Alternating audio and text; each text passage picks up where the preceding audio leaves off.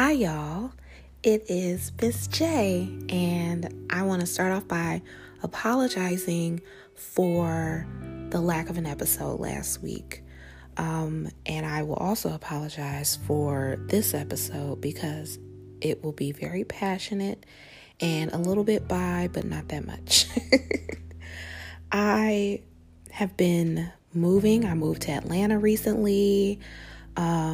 I have been really trying to reconcile how to deal with Pride Month, given everything that's going on, and if I really even wanted to celebrate the way that I normally do, which I haven't really. I did go to a gay bar, a couple gay bars actually, and had a blast. If you're ever in Atlanta, go to Bulldogs. Like, you will have so much fun, so much fun.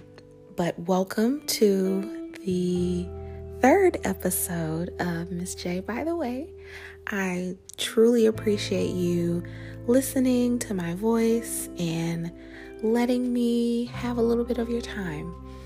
This episode won't have structure, really, to be perfectly honest.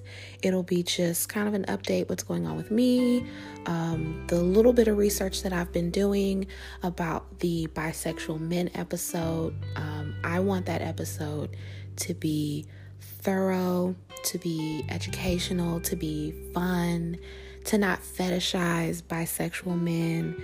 I don't want bisexual men to feel like how I feel when straight men ask me questions or when straight women ask me questions. It can be very intrusive and a little annoying, and I don't want to do that to my fellow bisexuals because they just don't deserve that. But I believe that they do deserve a little bit of time in the sun. But let's move on. So, as I mentioned, I moved to Atlanta. The move has been pretty good. I like it so far, but it's been a little weird. The day that I moved was literally the day after the last day of riots in Atlanta. They only had 2 days, but it was just kind of strange because I couldn't really go anywhere or do anything because of the curfew.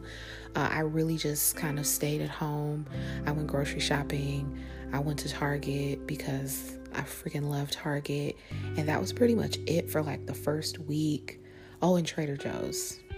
And if any of these places that I've named uses prison labor or is anti-equity and equality, I'll cry. I'll just cry. I'm already getting rid of Chick-fil-A. Well, I stopped eating at Chick-fil-A a while ago. I've gotten rid of Chick-fil-A. I've gotten rid of a lot of beauty companies. I'm tired of canceling all these companies because they just don't sit well with my morals. So please, please, I don't want to cut out anyone else, but I will. I just don't want to, but I will. Don't you worry. If they're trifling, I'm going to cut them out. But the move has been good. But in terms of the curfew and the protests and the riots, it's been a little difficult because I personally just don't feel safe going to the protests, given how the police have been behaving at the protests. The protests can be as peaceful as possible, but some people will still find a way to make it problematic. And it's unfortunate because what a lot of people don't realize is that when people protest and when people say Black Lives Matter, it's not to negate the positive men and women who have chosen to go into law enforcement for the right reasons. There are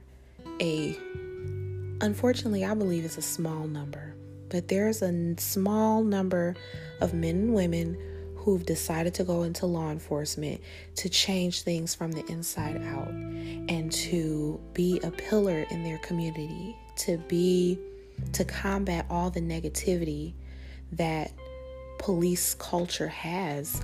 And I appreciate those people.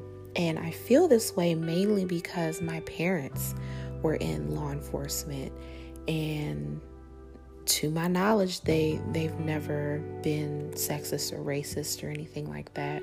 But if they were, I'm pretty sure I'd say something. But it kind of sucks because we're not against police as individuals. We're against the culture. And I think that message gets lost. There is a culture within the police that mirrors gang culture.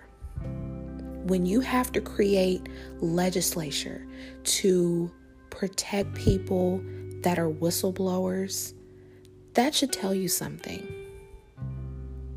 Like, we have to create laws to protect people who have the guts to call out when their fellow brethren are doing illegal things, when they're doing things that clearly are racist, that are clearly prejudiced.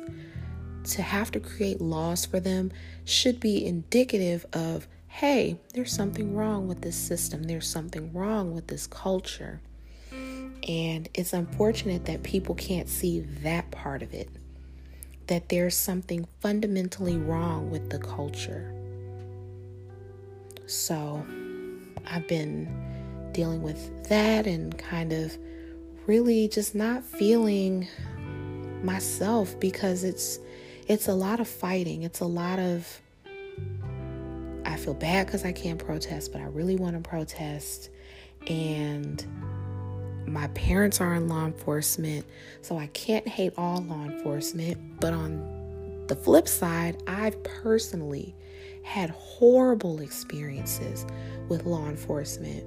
And not just one, not just two, not just three, multiple interactions with law enforcement that were not positive. And they all stemmed from my race, for no other reason but my race. Because they would stop me for nothing. I would have to ask what they're stopping me for. I would have to ask, like, what's going on, and I would end up not getting a ticket, or they would give me a quote unquote warning, and that's just the way it ended. But I kind of wonder, if I was a man, would it end that way, you know? But aside from that, it's Pride Month. And with COVID-19 still kind of ramping up in certain states, Georgia being one of them, there's no Pride Festival, there's no Pride Parade. I mean, you can go to clubs, but it's not the same as that sort of feeling of family and camaraderie and knowing that everyone around you in that space supports you. As much as lesbians love to say that they want to date bisexual women, at least we can all go to Pride together and party together and just be together and not have issues. And I miss that. I must say I miss that. But hopefully I will find a way to kind of replace that with some good girlfriends that are family as well. Let's see, what else has been going on? I mean, that's pretty much it for me in my life and everything going on in my head. If you have any questions, if you have any sort of constructive criticism, if you feel like just venting, I'm here. I don't mind. My email is bytheway.with.Miss.J, and that is BITHEWAYWITHEMISSJ. No, Jesus. There's no E after the with. I'm sorry. I had a little vodka, so there's that. My Instagram is Miss J, by the way. I'm not going to spell that because I already butchered my email address. So, yeah, if you have anything to say, just shoot me a message, shoot me a DM, like literally just shoot my DMs up and I'll get back to you.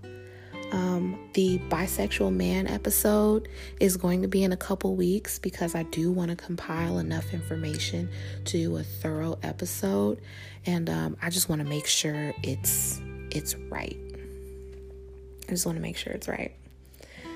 So yeah, if you want to contribute, if you feel like being interviewed by men out there, hi. Let me ask you some questions. I would greatly appreciate it. If you need to, it can be anonymous. I don't have a problem with that. But yeah, I'm so down to do an interview because I'm pretty sure you guys are sick of just listening to me. And it's only episode 3. Anyway, if there's anything you want to ask me, just let me know. I'm here. I hope you guys have a fantastic week, and I will talk to you again sometime. Bye.